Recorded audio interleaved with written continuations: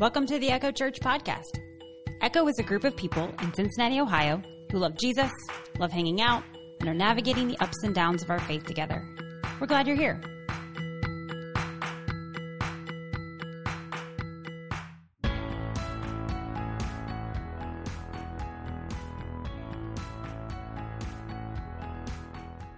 Hello and welcome to Christmas Remix. Thank you all for joining us and bringing some of the joy that we were hoping to have together on Christmas Eve.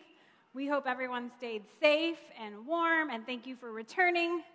And it's here. So we've had a little Christmas music today, a little different message, but I want to start with a question. How many of you like to listen to music? Kids, adults, anybody like to listen to music? Okay, think of your favorite way. Do you like to listen in your house? Anybody? Do you like to listen in the car? Do you like to listen in headphones? Anybody have headphones? All right, riding your bike, taking a walk. I have a confession that I have to make, and I have to make it in public in front of my child, my teenager, because she was right. Kaylin, you were right.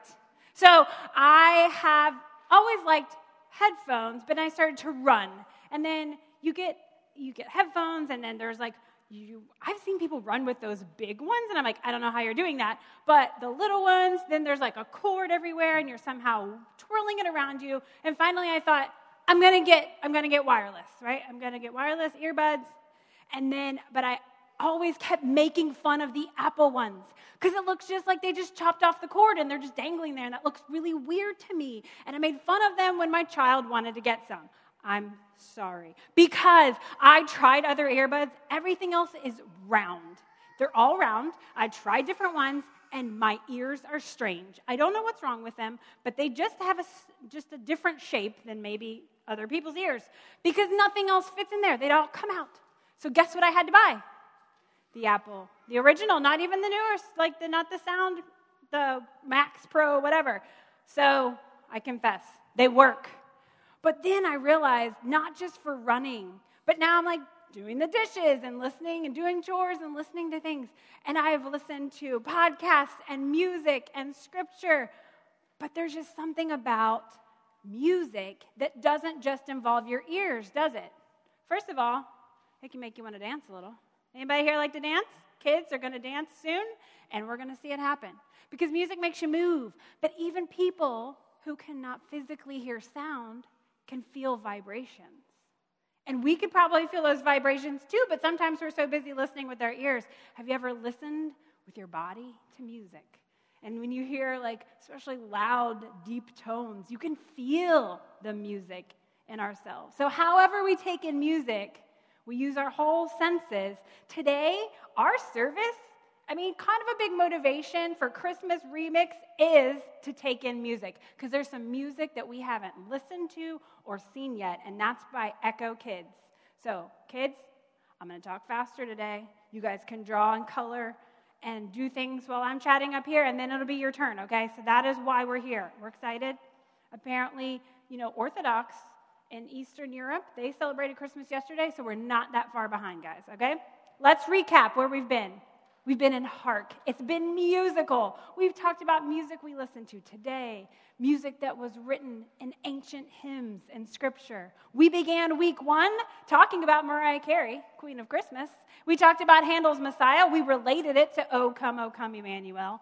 And we read in Isaiah 9, an ancient hymn singing about a wonderful counselor, a mighty God, everlasting Father and Prince of Peace, who was prophesied to come.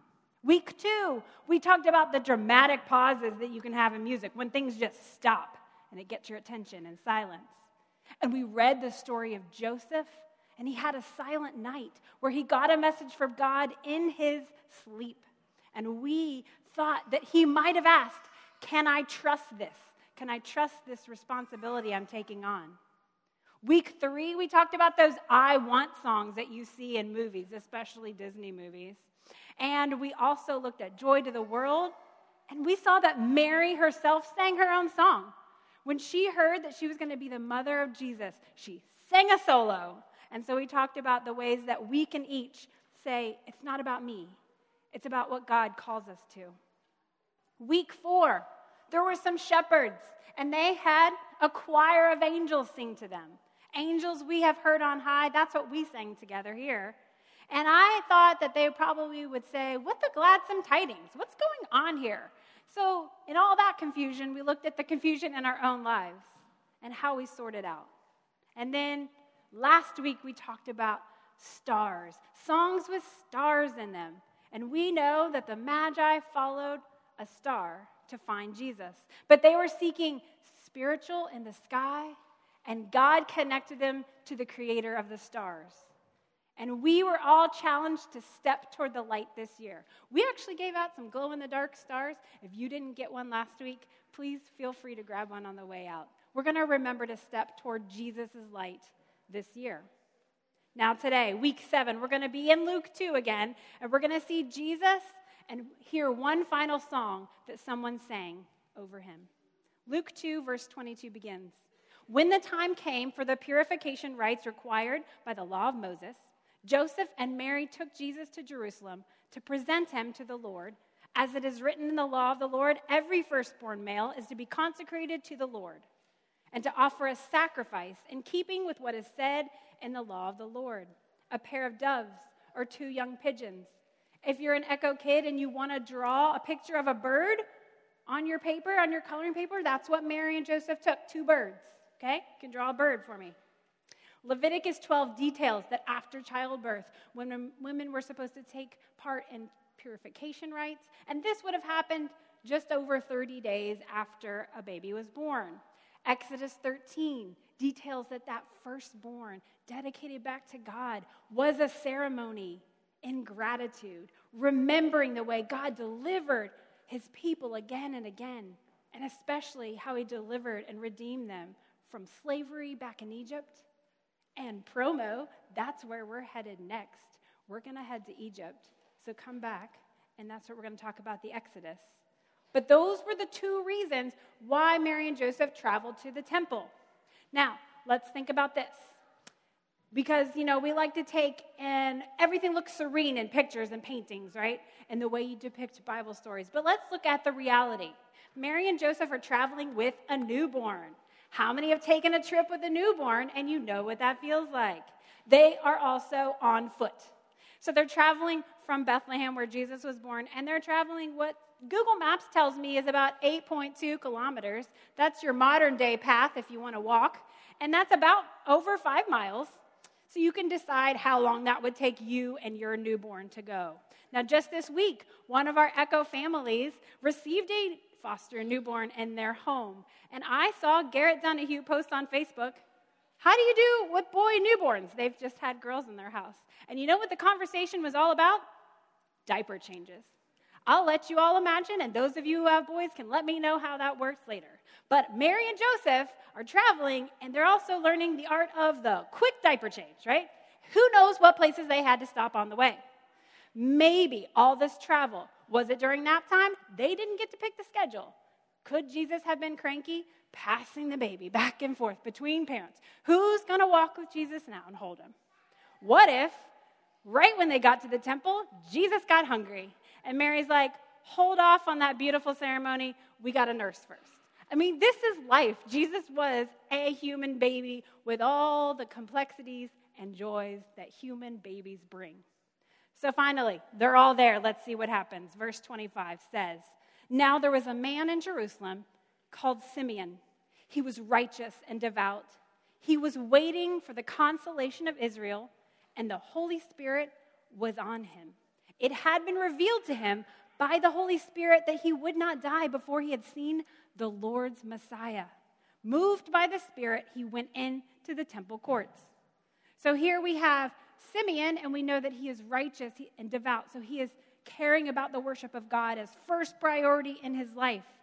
But you know what? He didn't know when this would happen. God's Spirit told him, you get to meet my Messiah. But he didn't know when that was going to be, what day, what hour. So he had to listen for the Spirit or pay attention. But the Spirit might not have shouted out audibly to him, but perhaps it was more like we talked about feeling the music. Maybe there was just a sense inside Simeon to say, go to the temple today. Today is the day. somehow the Spirit moved in Simeon and he was paying attention and showed up. And here's what happened. When the parents brought in the child Jesus to do for him what the custom required, Simeon took Jesus in his arms and praised God, saying, "Sovereign Lord, as you have promised, you may now dismiss your servant, for my eyes have seen your salvation, which you have prepared in the sight of all nations, a light for revelation to the Gentiles and the glory of your people, Israel." So what we want to notice here in Simeon's words are a couple of things. Number one, notice that Simeon's like, "You fulfilled your promise, Lord, just like you do. I'm at peace now. Can go whenever you need me to go." And he said, Jesus is a light. Like we lit our candles today. He's a light for the Gentiles and for the people of Israel. And we keep talking about that Jesus came for everyone and that he tried to spread that message throughout his life. And it was here at the beginning that it was said that Jesus wasn't just, though he was Jewish, he was for everyone. And he was trying to bring redemption for all people and bring us all together as one. So Mary and Joseph had to process Simeon's words. And then we know that he said one more thing. Simeon blessed them and said to Mary, "This child is destined to cause the falling and rising of many in Israel, and it will be a sign spoken against, so that the thoughts of many hearts will be revealed, and a sword will pierce your own soul too." Jesus was going to have good and bad days. He was going to have people who loved him and people who hated him. Jesus was going to bring light, but some people would try to throw darkness in his path. Jesus is our guide today. And so like we've talked about in previous weeks, we've seen here someone responding to the good news. Because we saw Simeon's words were in a very poetic form, some churches sing his verses and think that he could have sang those words over Jesus. And that's one way that we can respond. Every week, we play music. And we respond to Jesus in song, giving us an opportunity. Because sometimes those feelings, they just come out better in music. And so today, we sang, "Do You Hear What I Hear?" Well, because Dylan likes it. But also because it does connect, right? We had our light, but we also had hearing. Now, here's the difference. There's a difference between hearing and listening, right? How many of you have ever said something and had to repeat it more than once because your children or your spouse or your friend or any member of your family didn't actually listen? So the difference between hearing sound and listening is that attention or paying attention. So if we take the message of Jesus, we can hear it a lot. You might hear it every year, these verses. But are we paying attention? Are we listening? Our series, we titled it Hark, because that just sounded fun, and it's a name of a hymn, and Shantae made this fun, and Sam wins the prize for noticing the hidden little message up there. If you notice the little tiny words say, "Arranged by Jesus Christ." She's the only one who brought it up. You win a prize. But hark also means listen. And so that is our final challenge of this season as we step into a new year is hark. Let's listen and see the ways that Jesus is communicating with us.